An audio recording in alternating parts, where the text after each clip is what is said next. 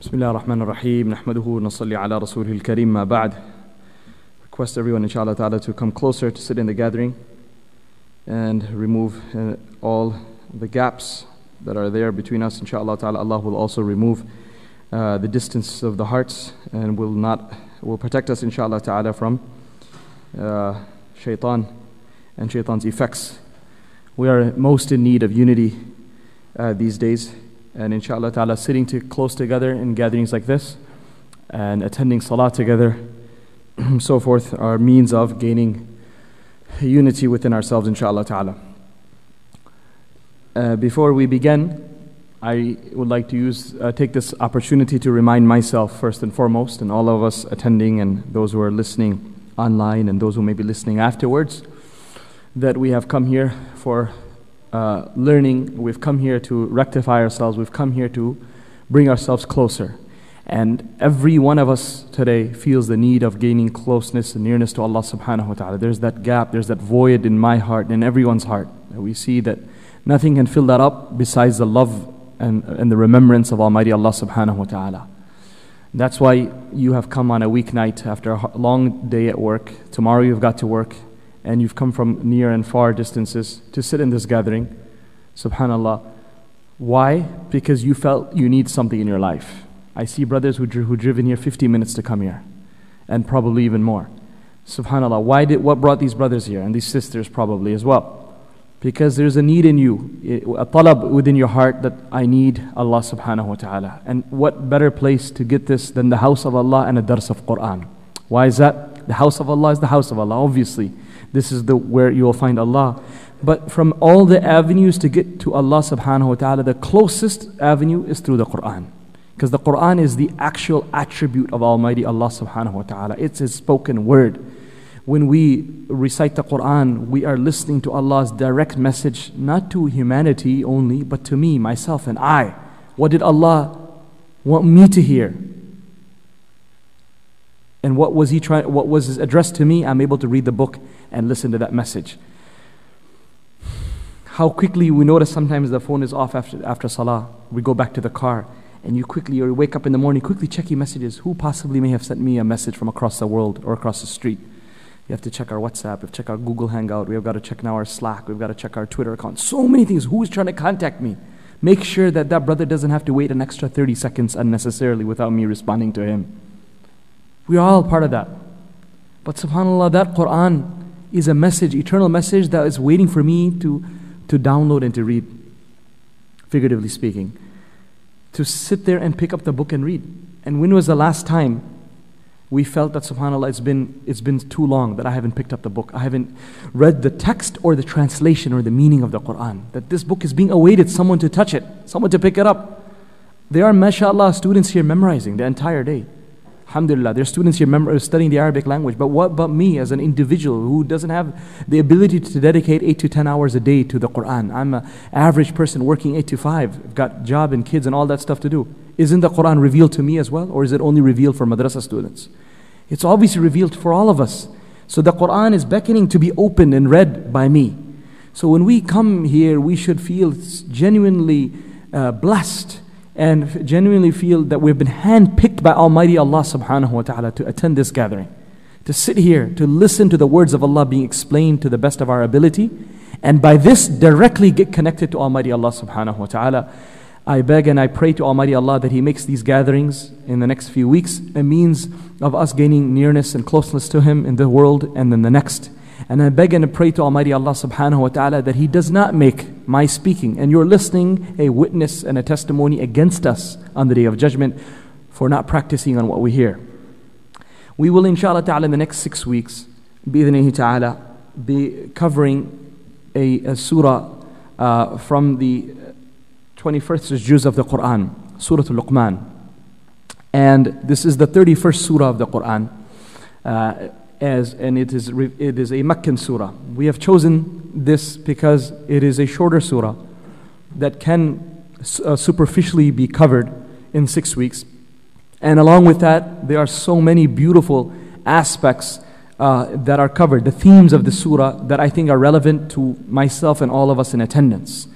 Obviously, the most famous aspect of this surah Luqman alayhi Hakim and his advice to his son is something you probably definitely by now have heard in some lecture, in some program, references to it or an actual tafseer of the entire ruku'. So that's there. But besides that, the stories, the signs of Allah, the remembrance of the Day of Judgment, pictures of the Day of Judgment, and so forth are beautiful things that we all need from time to time. So that's why this surah has been chosen to be discussed, inshallah ta'ala, in this following weeks.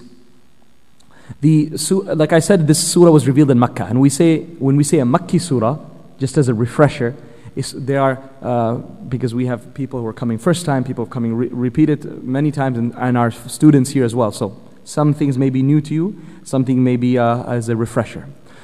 And I may add also that to take the full benefit, if we treat this as a class, we'll really benefit. When you treat it as a class, you will take notes, you'll review your notes, you will ask me questions or anyone else if you feel comfortable, and then you'll feel obliged to attend every week.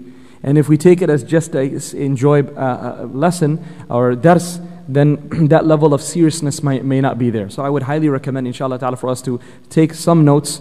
And definitely the way I'm teaching this is not the way I would teach it in class with all the jargon and all the other complicated things of the lugha and the language.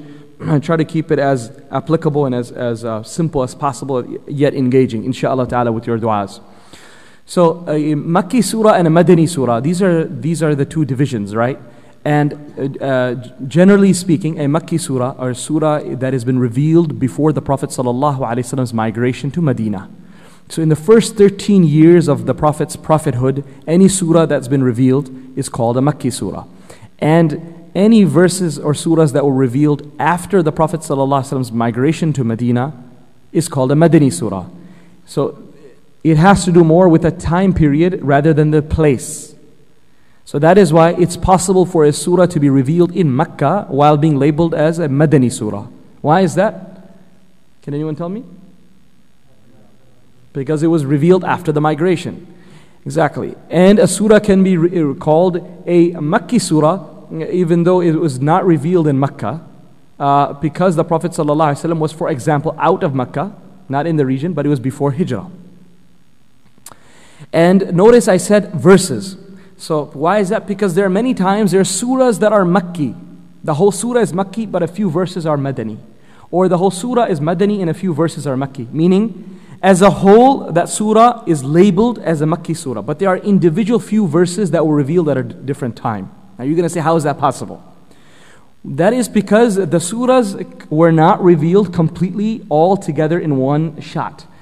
Certain surahs are very, very common in the surahs of the Quran, that portions of the surahs, let's say the first 5 verses were revealed at one time. Very famous example is Surah Alaq. All of us know that the first revelation that took place in Cave Hira and Ghar Hira was Surah Alaq, right? Iqra' bismi rabbika alladhi khalaq. But the entire surah was not revealed at that time. It was only the first 5 verses that were revealed at that time. And the remaining was revealed afterwards. Okay, so not all the surahs were revealed together. They were revealed in bits and pieces, even the smaller ones in the 30th juz. Some of them are such. So when we have a surah, for example, like this, which has more than 30 verses, there are a number of verses, 3 or 4 verses that are not revealed in Makkah. They are revealed in Medina. But how did they end up in here then? How did they end up in a Makki surah? Well, just like all of the verses where Rasulullah didn't come up with his own whim and desire, rather they were inspired by Allah, obviously through revelation. Similarly, where each verse needs to be placed was also inspired by Allah subhanahu wa ta'ala. So verses may have come at a different time, but Almighty Allah subhanahu wa ta'ala instructed the Prophet ﷺ to put this verse to be recited in such and such place in such and such part of a surah. So just like we say amanna, we believe that Surah Luqman is part of the Quran and Rasulullah didn't make it up. Abu Bakr radiallahu anhu didn't make it up, or whoever else didn't make it up. We obviously believe that as Muslims. So we also have to believe that the placement of these verses, where and when they were placed, in which place, in which surah, is also from Almighty Allah subhanahu wa ta'ala. So that is why you do have certain verses in surahs that are revealed in a place or at a time different from what the majority of the surah was revealed in. The themes of the Makki surahs usually cover, number one, the oneness of Allah, Tawheed. The basics, back to the basics, right? The oneness of Allah, Tawheed. Number two, the truthfulness of Rasulullah sallallahu alaihi wasallam and the Prophet ﷺ's risala, his prophethood. Number 3, the coming of the day of judgment and the reality of life after death. And number 4, the veracity of the Quran not being lies and poetry, but rather being a true message of Quran. Again, the oneness of Allah subhanahu wa ta'ala, the veracity of the Prophet ﷺ, the truthfulness of the Prophet ﷺ, the coming of the day of judgment, and the truthfulness of the Quran. This is exactly what the Makki surahs are about. We know the Madani surahs are more about injunctions, do's and don'ts. Do's and don'ts. From the 6,000 plus verses of the Quran, only 500, right? So we're only looking for at a small portion of that, of the Quran. Less than 20% of the Quran is about do's and don'ts, what we call injunctions. The rest of them are along these lines. These lines of the basics. Today we get so engrossed in do's and don'ts, or at least telling others what to do and what not to do, that we forget about the majority of the Quran focuses on what we call the basics, foundations, iman. And that's why the ulama sometimes make a comment. They say that look at the order the Quran was revealed in. Madani verses weren't revealed first, obviously. They were revealed after migration. Meccan verses came in first because you have to build a foundation of faith. Faith in Allah, faith in the Quran, faith in the Prophet, and faith in the Day of Judgment. If we don't have this, then whatever you say, I can sit and argue with you, but I don't think this is permissible. But I do think this is not permissible or permissible. We can go all night and all day about this. Different opinions. But why is that? Because the foundations are weak. The genuine love of Allah and fear of the hereafter isn't there. So we will try to find leeways, we'll try to find loopholes and so forth. So that is why the Meccan surahs, 13 years of training. And majority of the verses dealing with the basics. And then you've got just 500 verses dealing with the do's and don'ts. Some scholars, that's why they say that today we love to give lectures, the Madani lectures before making the effort of Mecca. We love to give Madani lectures before making the effort of Mecca. Mecca was a real hard effort, but on the basics. And then the icing and the cake comes in way afterwards. We can't start blowing out the candles before we make the cake, right? That comes at the very top. So these are the themes of the Meccan surahs. When Rasulullah sallallahu alaihi wasallam began to share the message of the Quran with the Meccans, you know they started accusing him of many things. Sha'ir, sahir, majnoon, right? As just simply a poet, a magician, a soothsayer, a fortune teller, and someone who's insane, na'udhu billah, all sorts of things. And then they started attacking the message as well. That the message isn't true, it's fake, it's made up stories, it doesn't make sense, and so forth.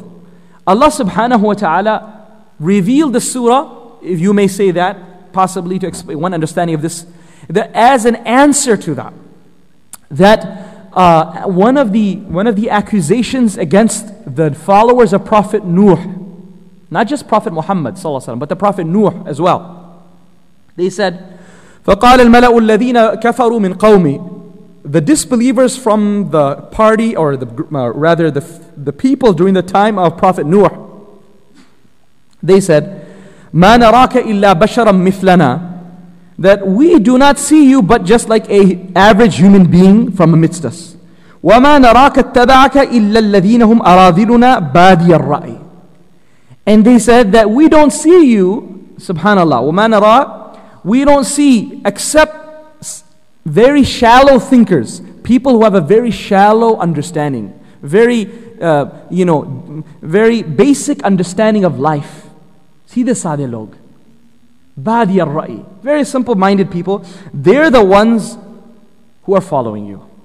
The intellectuals, the people, the sophisticated people, they don't seem to be following you. Subhanallah, this is the sunnah of Allah. This is the sunnah of Allah. The deen, it doesn't require a very high IQ, to tell you the truth. Ajib. It does. Sometimes it's so obvious, but the man who is so smart and so intelligent, he misses it. I was just noting to my students, a month ago or two, I was listening to a radio program, and they had a science program. on the public radio, and they were interviewing a extremely high-level academic scientist who's focusing the past 20, 30 years on a certain aspect of astronomy. It was marvelous how he was explaining the universe and cosmos, and mashallah ta'ala. But then the question came about, how does the world begin? And ajib, it was so marvelous listening to him to say things that are going above my head. But again, he also was he seemed so out of it to say that really, no, it just so happened. There's no real cause behind that. That's just the way the events took place. Of course, he gave it a nice physics term. But at the end of the day, still it came about that there's no actual being behind that button. Since these ripples, he gave an example of bubbles, that come about on a boiling pot of water. And he gave that example how those endlessly moving, and subhanAllah, the sky is just, the world is just expanding and moving forth like that. But I was waiting to how this expert comes about to the beginning.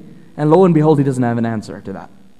What does that mean? They tell you that average, mashallah, 4-year-old, 5-year-old from amidst us, 2-year-old, our sons and daughters ask him, Bhai, kisne paida kiya? Who created? He'll say, Allah. All of us know the answer, Allah, whether you are a high school educator or not. We know the answer to that. It's obvious. There's nothing more obvious than that. Allah is the creator of everything, is running our affairs today. But what does that tell us? That tells us that intelligence is not necessary to gain hidayat. No. Hidayat is a gift of Allah. He gives to whomever He wishes. Whether He gives that person intelligence or not is a secondary thing. Sometimes the most simple-minded people are the ones who get guidance. Wallahi, this is something to remember. So true, because sometimes we get affected. Why does so-and-so? I wish this person, this star, this fulan can understand. I wish too. Deeply I wish as well that the intellectuals of the world get it. But guess what? Unga nuqsan hai. It's their loss if they don't get it. It's their loss if they don't gain hidayat. So they began to attack Nuh alayhi salam, and also they began to attack Rasulullah sallallahu alaihi wasallam. Allah subhanahu wa ta'ala revealed the Surah Luqman. The Luqman, but you also agree, was a very wise man. He was an intellectual of the highest degree. But look at the advice he gives to his son. Look at his intellectual abilities did not stop him from bowing down in front of Allah subhanahu wa ta'ala. This is the problem. When ilm and intelligence, it takes them high to kibr. And he says, how can I humble myself in front of Allah? This is the issue. So we have to be able to bring this together. How lucky are those individuals who are blessed with IQ and intelligence from Allah, mashallah ta'ala, but yet they're humble. Humble enough to say, Allahu Akbar, Allah is great. So Luqman, story of Luqman is about that wise man who shares beautiful message with his son, and it's all focused about the same thing. Tawheed and the establishment of salah, the coming of the hereafter, and so forth, the basic themes. Let's move on inshallah ta'ala to the next to the actual beginning of the surah. Bismillahir Rahmanir Rahim. بعد أعوذ بالله من الشيطان الرجيم. بسم الله الرحمن الرحيم. ألف لام ميم. This is the first ayah.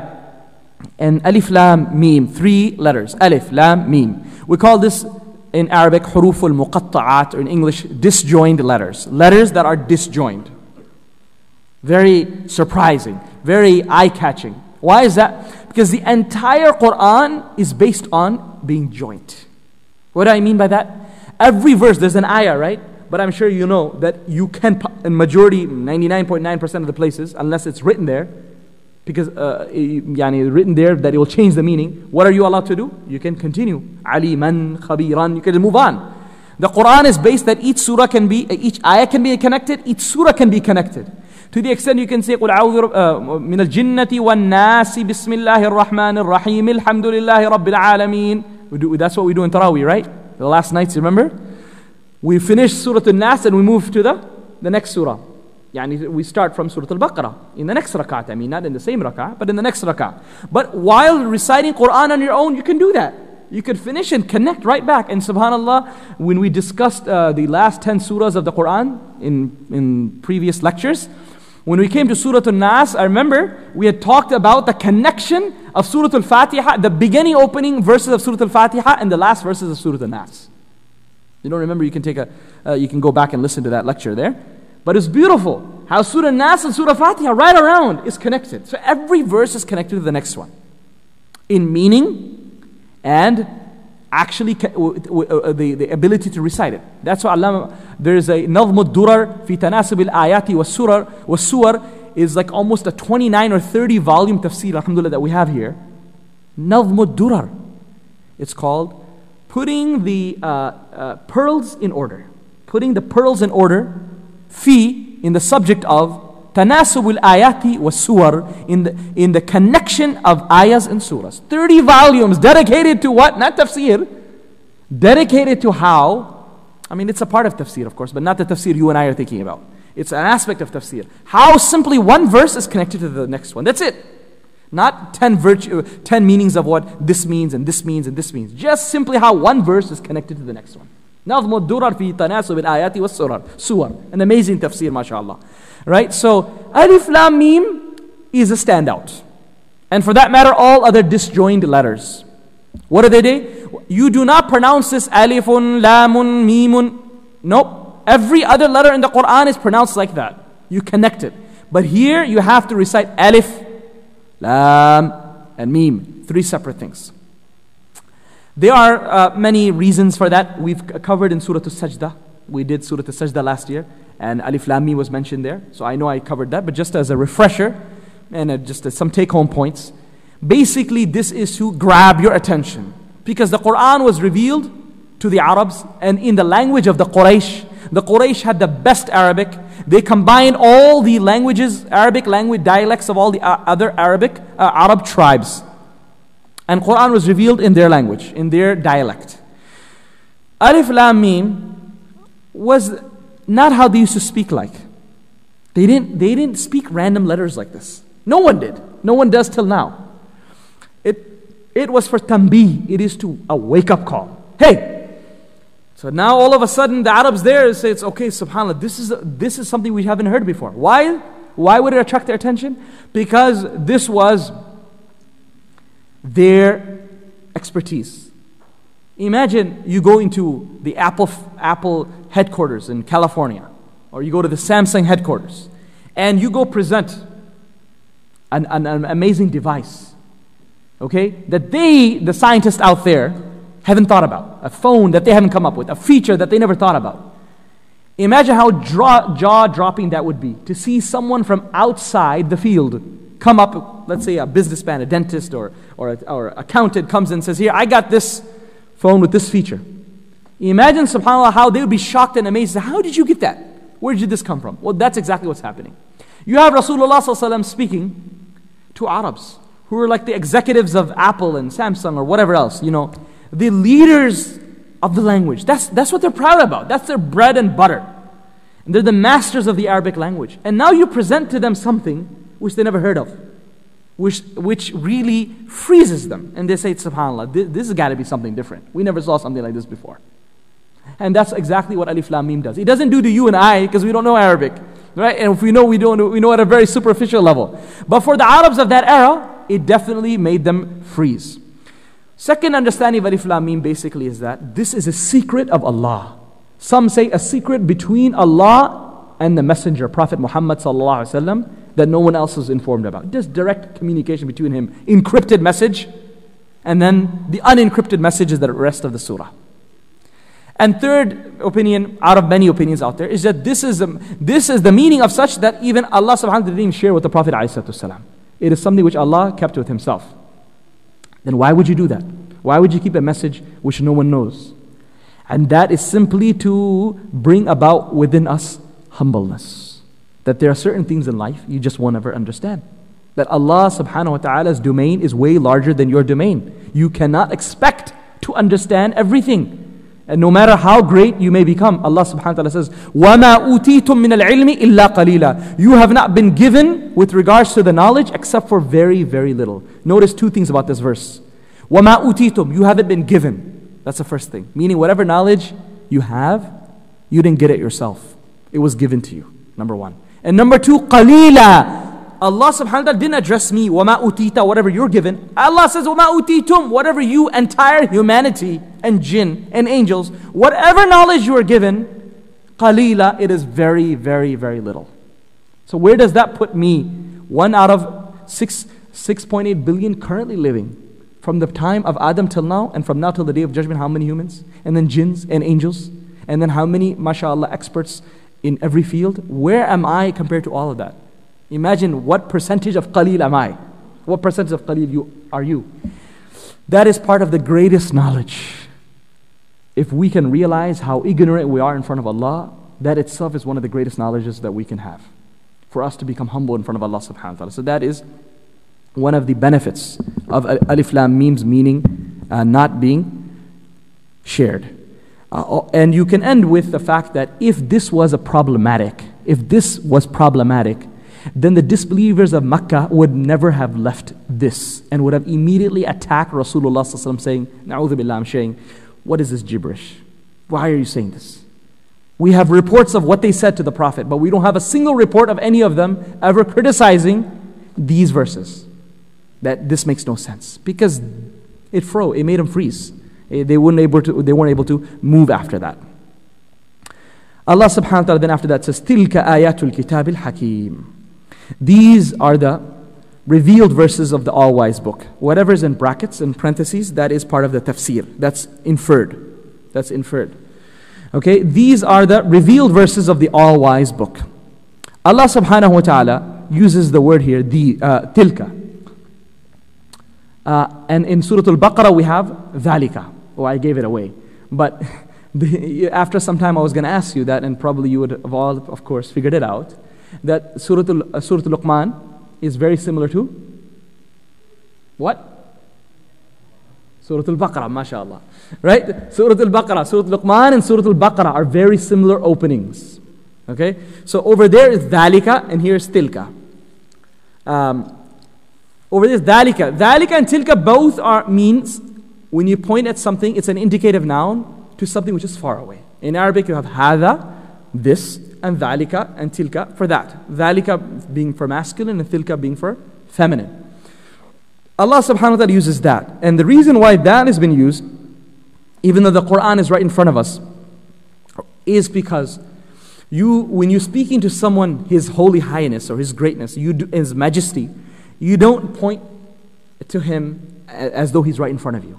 This is in Arabic, لِعُلُوِّ شَأْنِهِ. In order to indicate this lofty status of the Quran, you point as though it's not far away from you, but it's way above you. That's the word of Allah, like that, like how my hand is pointing upwards. The Quran. These are the verses of the Quran, instead of being like this right next to me. So just that ishara, just that word tilka gives you the meaning of the greatness and the great status that the Quran enjoys. These are the revealed verses of the all-wise book. Now, what does Hakim mean? Hakim can come in many different meanings. One meaning of Hakim, Hakama, the verb hakama means mana'a, to stop. Maybe we haven't heard this, and that's why I'll mention this first. Hakama means mana'a, to stop. So the Arabs say hakamtul farasa, that I have hakamtul farasa. What does that mean? Farasa is a horse. It means I have put an object in its mouth so it doesn't, you put the bridle in the horse's mouth, right? So that hikmah that's put into the mouth, what does it do? It stops it from running all around. I'm able to control the horse. So the Arabs say hakamtul farasa. So hakama means to stop, to withhold. So Hakim here means that the Quran itself is protected and does not allow interference. Does not allow anyone to mess around with its meanings, with its words. You look at the previous other scriptures or any other document, it's been altered with and played around with, of course, whether they like to accept it or not. It's, of course, all altered. And the Quran is something which is لا يأتيه الباطل من بين يديه ولا من خلفه. Allah says, falsehood cannot overtake it, not from the back, not from the front. It's completely protected. تنزيل من حكيم حميد. It's been revealed from the all-wise, worthy of all praise, Allah subhanahu wa ta'ala. So Allah is Hakim and the book is Hakim. It's been protected. Another meaning of Hakim here would mean Dhul Hikmah, that it includes wisdom. It includes the meaning of wisdom, which we have. It's a book that includes wisdom in it. Okay? And what does it mean by that? Meaning, just like you have a wise man who guides you to do what's right. What is wisdom? Many different definitions of it. Some have said, وَضْعُ الشَّيْءِ فِي أَحْسَنِ مَوْضِعِهِ, to put something in the best possible place. So you have what you call a piece of art. Okay? Maybe you're not very passionate about art. For example, you don't have much taste for it. So someone gives you an art, okay, bye, just put it on top of that speaker, it looks fine. You know, sometimes we do that. People donate stuff to the masjid, and the people in the masjid also don't have a taste. They just put it anywhere. So if someone says, okay, mashallah, someone donated Ayatul Kursi, that's fine, but brother, above the speaker is not the best spot. It's in the masjid, mashallah, but there's a spot, and he will come as an interior designer or whatnot, and he'll tell you the best possible spot that would fit in perfectly with the design of the masjid. That would just fit in, wouldn't look awkward, but just would look perfect. So that beautiful Ayatul Kursi can be placed on the podium, can be placed on the mimbar, can be placed on top of the speakers. They're all places to be placed. But hikmah is to put something in the best possible place. So you take that piece of calligraphy or that Ayatul Kursi plaque and you put it in the best spot. That's hikmah. Quran gives you instructions to make your life the best. Not just a good life, the best life. So that you know exactly when to do, what to do, and how to do it. If a person follows the teachings and instructions of the Quran, he will have the best possible life, the most wise life. That his actions are being coordinated by the Quran, collaborated by the Quran. You understand? So this is what it means that the Quran is included with wisdom. And third meaning of hikmah is hakim. Hakim means the decider. That the Quran decides. The Quran will tell you this is right, this is wrong, this is permissible, this is not permissible. Do this, don't do that. And it would also decide which stories from the books from the books of the people of the past are correct, and which ideas have simply crept into the books of the people of the past and are incorrect. There's a nice story, but then all of a sudden you've got a prophet committing something which is absolutely makes no sense. So the Quran will come and teach us that the story is right, but sorry, these details can't be right. These have been added on by people afterwards. For example, Allah says, وَمُهَيْمِنًا عَلَيْهِ. The Quran is a guard over the previous scriptures. It will tell you what's right from the scriptures and what's wrong. Yani what's been added in. So Allah subhanahu wa ta'ala says, these are the revealed verses of the all-wise book. Next slide. هُدًى وَرَحْمَةً لِلْمُحْسِنِينَ. Allah subhanahu wa ta'ala says that it is a guide. It is a guidance for all people, and mercy for those who would excel in doing good. So huda, number one, it is a guidance. Huda is guidance. All right. So let's focus on hidayah first. Right? Ihdina as-sirat al-mustaqim. Every single day we keep on asking about that. Why are we asking Ihdina as-sirat al-mustaqim? Because there's no end to it. There's no end to improving. For a Muslim, there's no such thing as I'm content.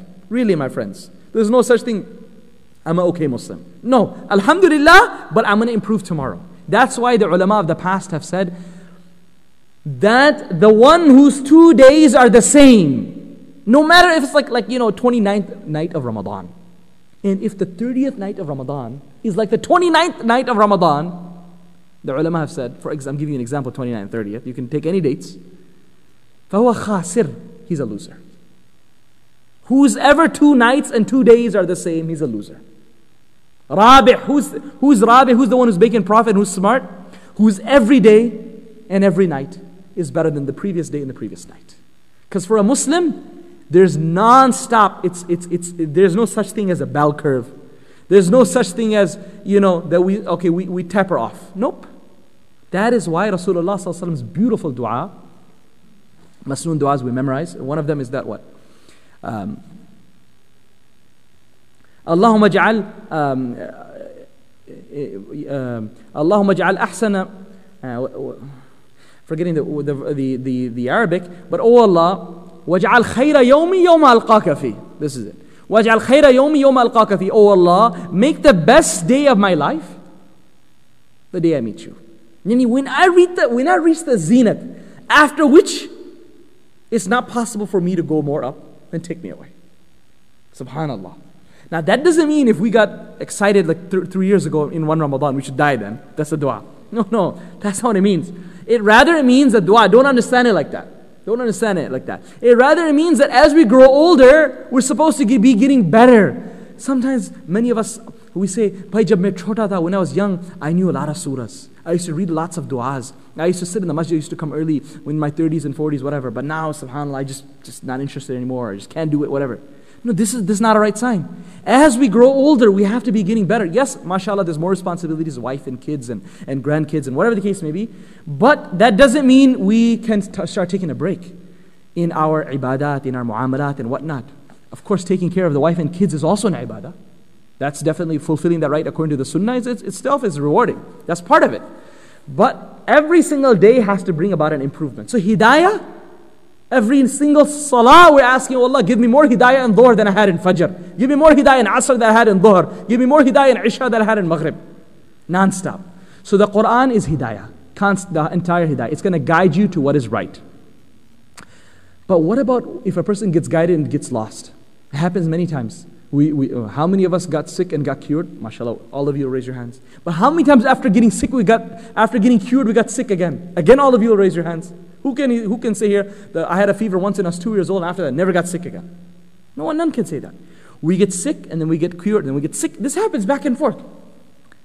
Allah subhanahu wa ta'ala says, Hudan wa rahmah. The Quran is a guidance and a rahmah. What does rahmah here mean? That once you get guided out of the mercy of Allah, you will never ever get misguided again. Once you get guidance from the Quran, you will never ever become lost. You will always be on the right path. Allah says in the Quran, وَنُنَزِّلُ مِنَ الْقُرْآنِ مَا هُوَ شِفَاءٌ وَرَحْمَةٌ لِلْمُؤْمِنِينَ. In another place regarding the Quran, we reveal from the Quran verses, مَا هُوَ, that which is shifa'un, a cure. Okay, it's going to cure us. Then what? وَرَحْمَةٌ, and mercy. What is this? Same thing. It's not that you get cured spiritually and physically from the Quran and then you get sick again. Once you spiritually get cured from the Quran, you will never become sick again. Wa rahmah, it's part of the mercy of Allah that the Quran is your once in your lifetime shots. Got it? All the other shots we have to take, they expire after 3 years, after 4 years, after 1 year. This vaccine, that vaccine. The Quran, subhanAllah, is such a vaccine, my friends. If we really take it properly, if we give our arms and our legs and our hands and our feet all to it, so we get injected with the Quran, so every vein flows with the Quran, insha'Allah ta'ala, we will never, ever, ever become astray. That's the guarantee. Hudan wa rahmah. Allah saying, my Quran is hidayah, and I'm following it up with rahmah, that you will never go astray if you have this. Lil muhsineen. For those who excel in doing good. Not for your average people, for muhsineen, those who excel. I was just talking about hidayah, right? Trying to become better and better. There you go. Muhsineen, same thing. Those who excel. Rasulullah sallallahu alayhi wa sallam said, Inna Allah yuhibbul ihsana fi kulli shay. Indeed, Allah loves ihsan in everything. Everything Allah wants you to be a muhsin. In your grades at school, my high school and college students. In your numbers at the end of the month, my fellow businessmen and working community, working class, and business owners, and whatever the case may be, professionals.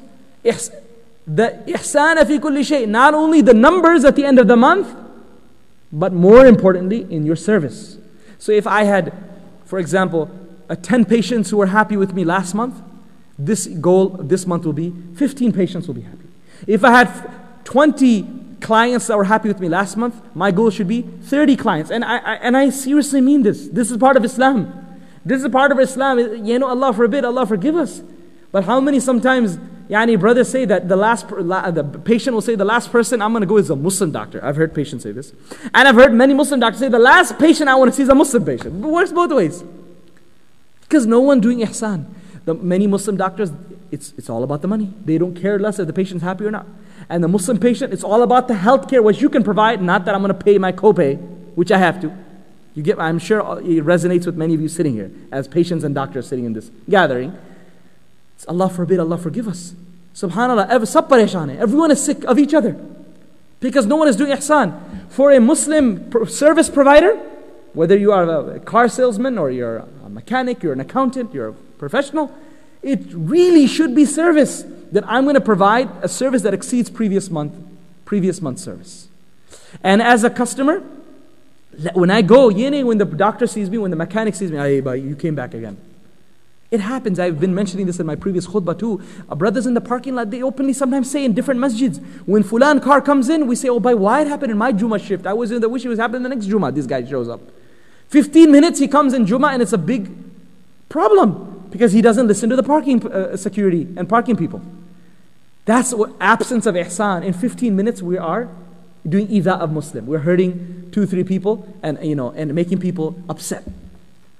Now listen to the hadith. The Prophet ﷺ didn't say about doctors and patients and treating. Look at subhanAllah what he says. Allahu Akbar. He says, إِذَا ذَبَحْتُمْ فَأَحْسِنُوا الذِّبْحَ. You know when I say Allah loves to do ihsan in everything? Rasulullah, I'm not saying this. Allah loves you to do ihsan in everything. You need perfection and excel. Rasulullah ﷺ, look at an example he gave. He said, when you slaughter an animal, make sure you do a good job. When you slaughter an animal, don't do a sloppy job. Don't make it painful. Do a nice and clean, as painless as you can. Make the cut as quick as you can.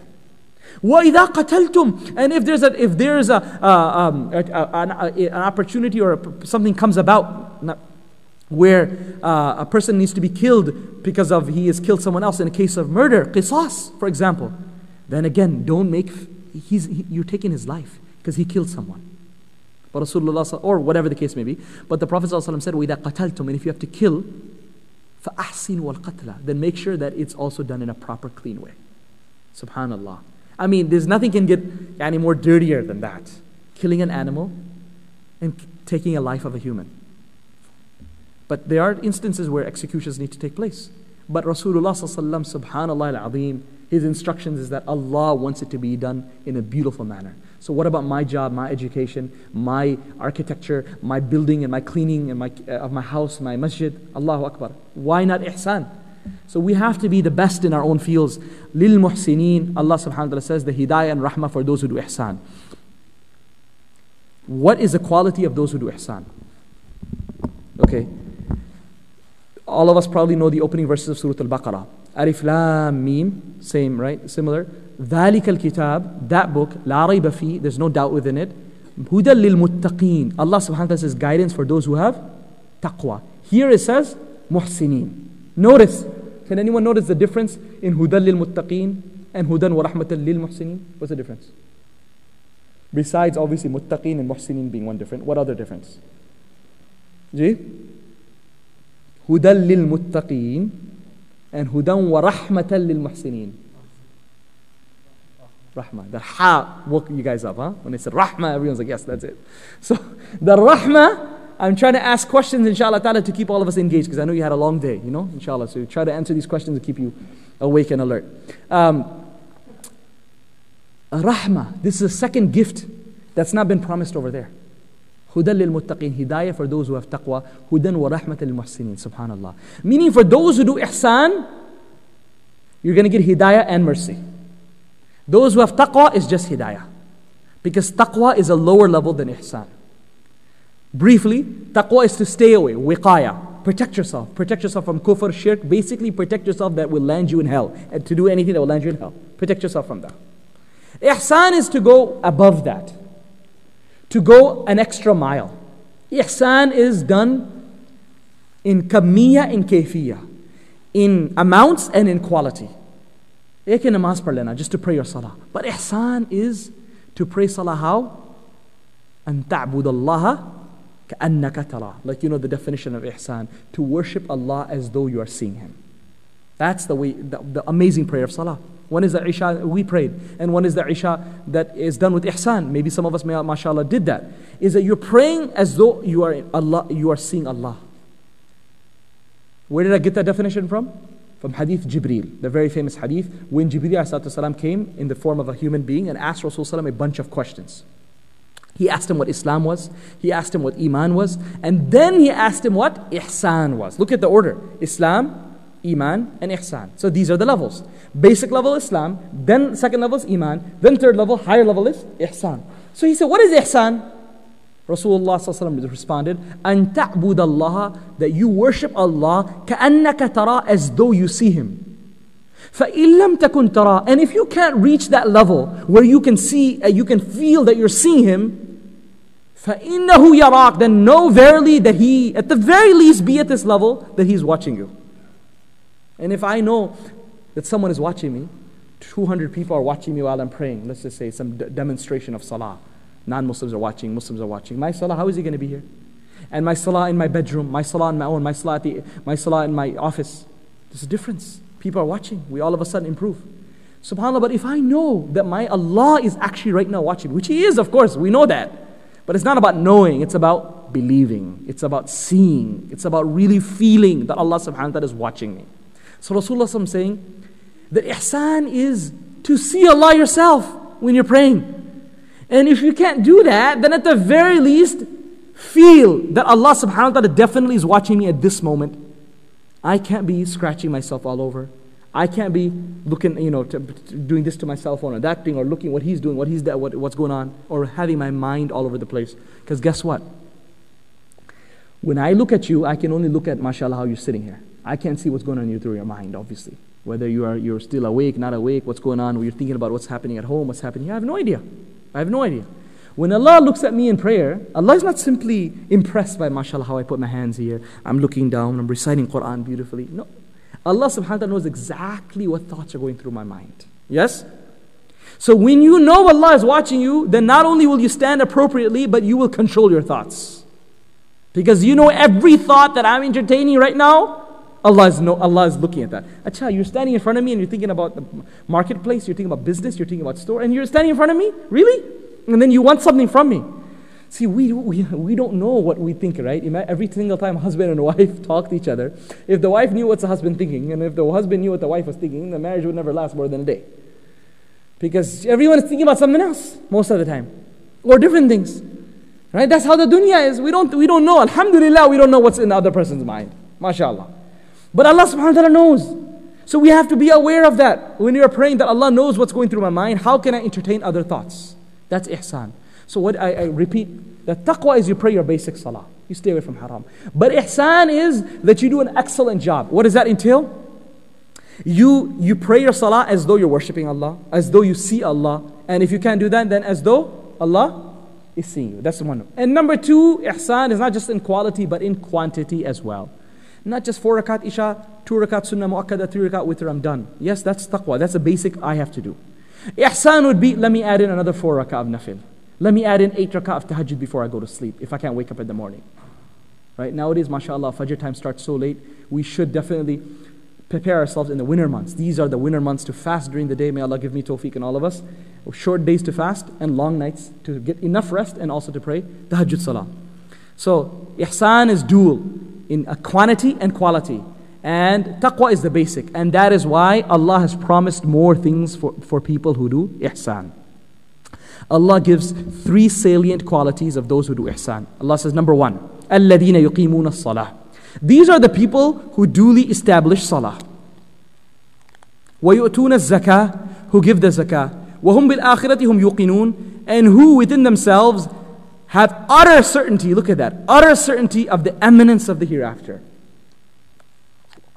The reason all of those things are in brackets is because there is so much emphasis in this verse, in the placement of the words. Right?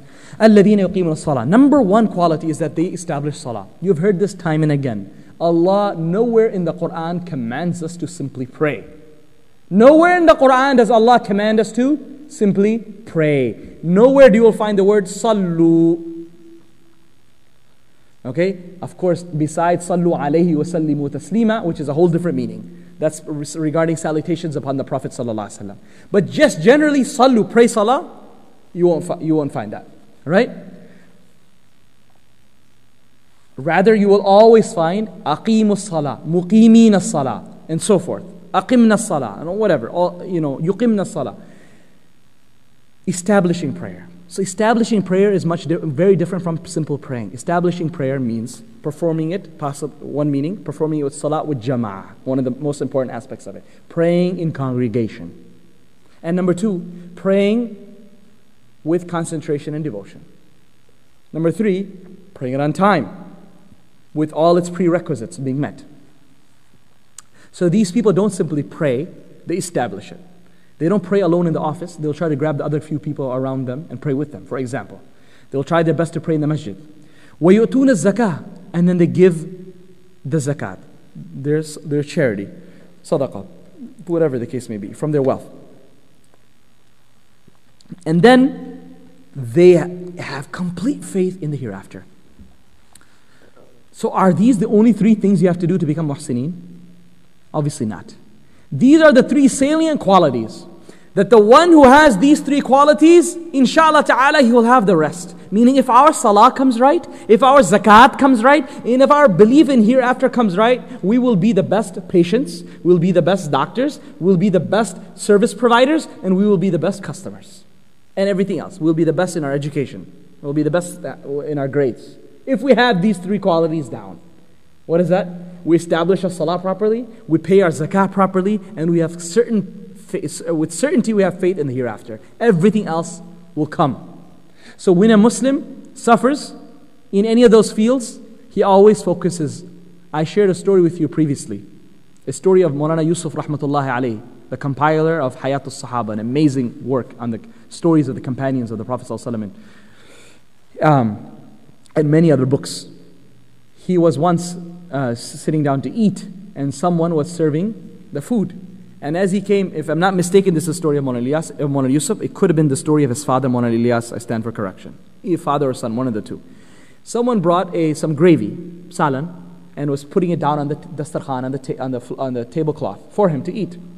And as he was doing that, as it was very watery, right? Because that's the circumstances he was in, some of it fell. And he placed it in the ground, and the sheikh looked at him. He didn't scold him, upset him, say, you burnt my foot, you did this, you did that. He simply looked at him and said, the brother, take care of your salah.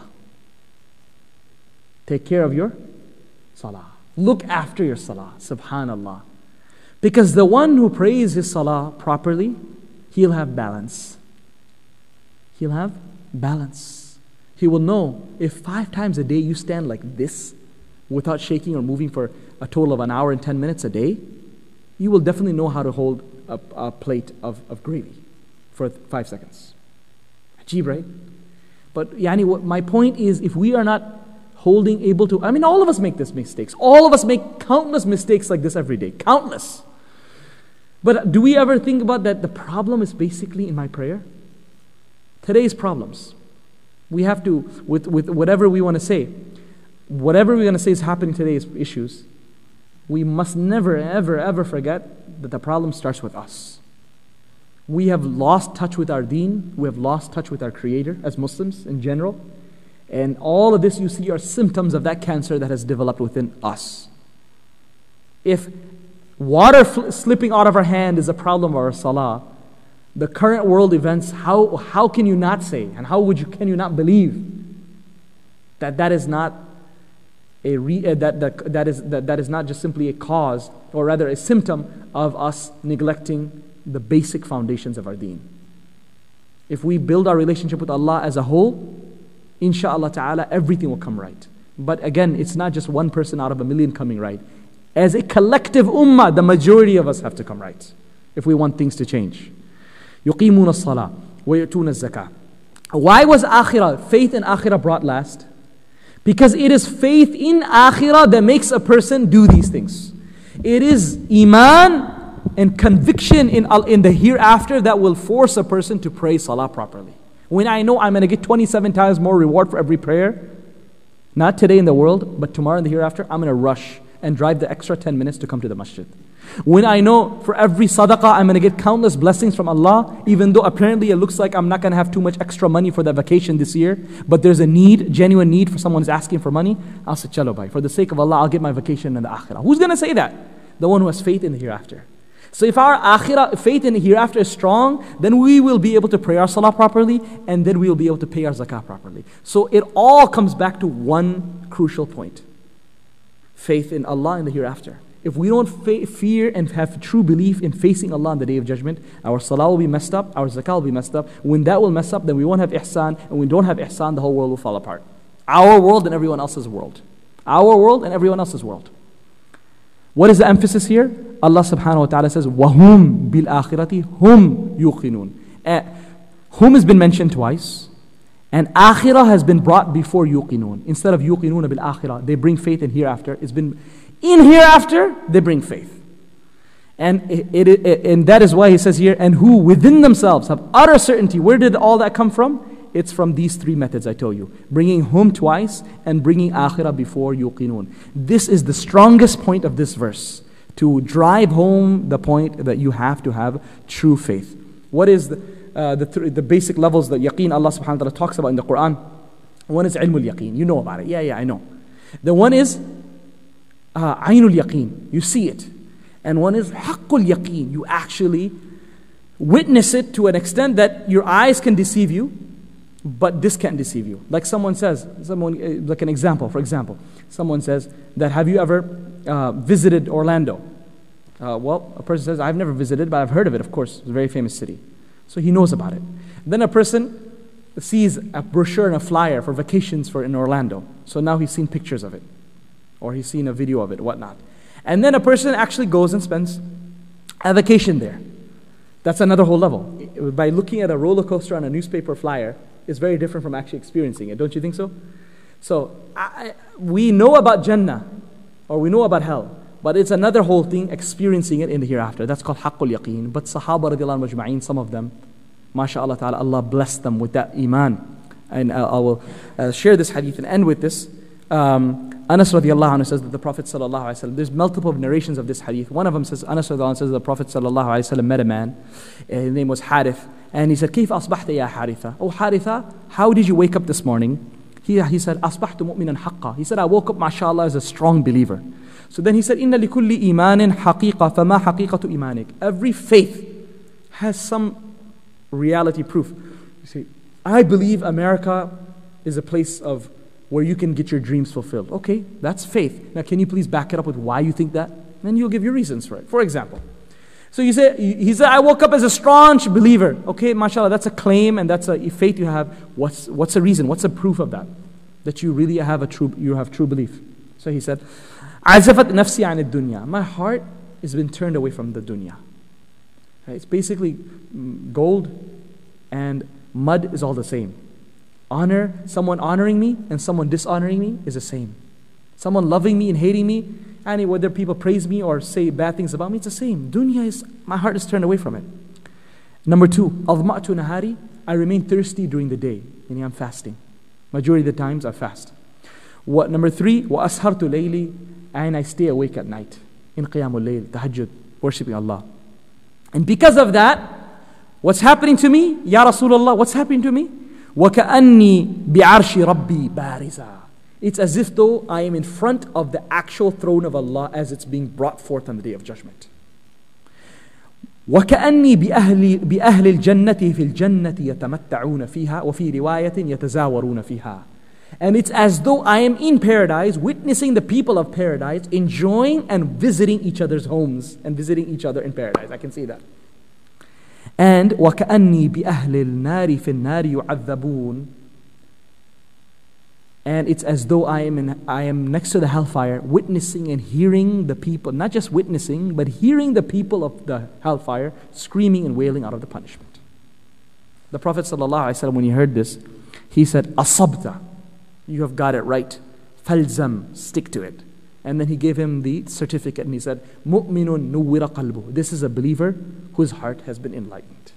So it is, subhanallah, faith really can become a level like that. We have to simply ask Allah and we have to work towards that. Oh Allah, grant us such an iman which has no doubt in it. Grant us such an iman that will bring us closer to you every single day. Allah subhanahu wa ta'ala ends this ayah with أُولَٰئِكَ عَلَىٰ هُدًى مِّن رَبِّهِمْ وَأُولَٰئِكَ هُمُ الْمُفْلِحُونَ. We'll get to some more topics about, some details about it next week inshallah ta'ala. But just the translation, so we don't want to end it in the middle.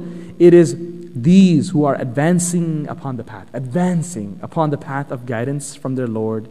So it is these who are the truly successful ones. And inshallah, the deeper points of this ayah, we'll reflect upon it inshallah next week. I pray to Almighty Allah that whatever we have learned, He allows us to put into practice. He allows us to share it with others inshallah. And may He allow us to inshallah ta'ala attend next week as well. If you have in the meantime any questions, whatnot, please definitely share it with me. And if you're listening online, you can email at info@dsfnd.org. And inshallah ta'ala we will respond to that to the best of our ability. Assalamu alaikum wa rahmatullahi wa barakatuh.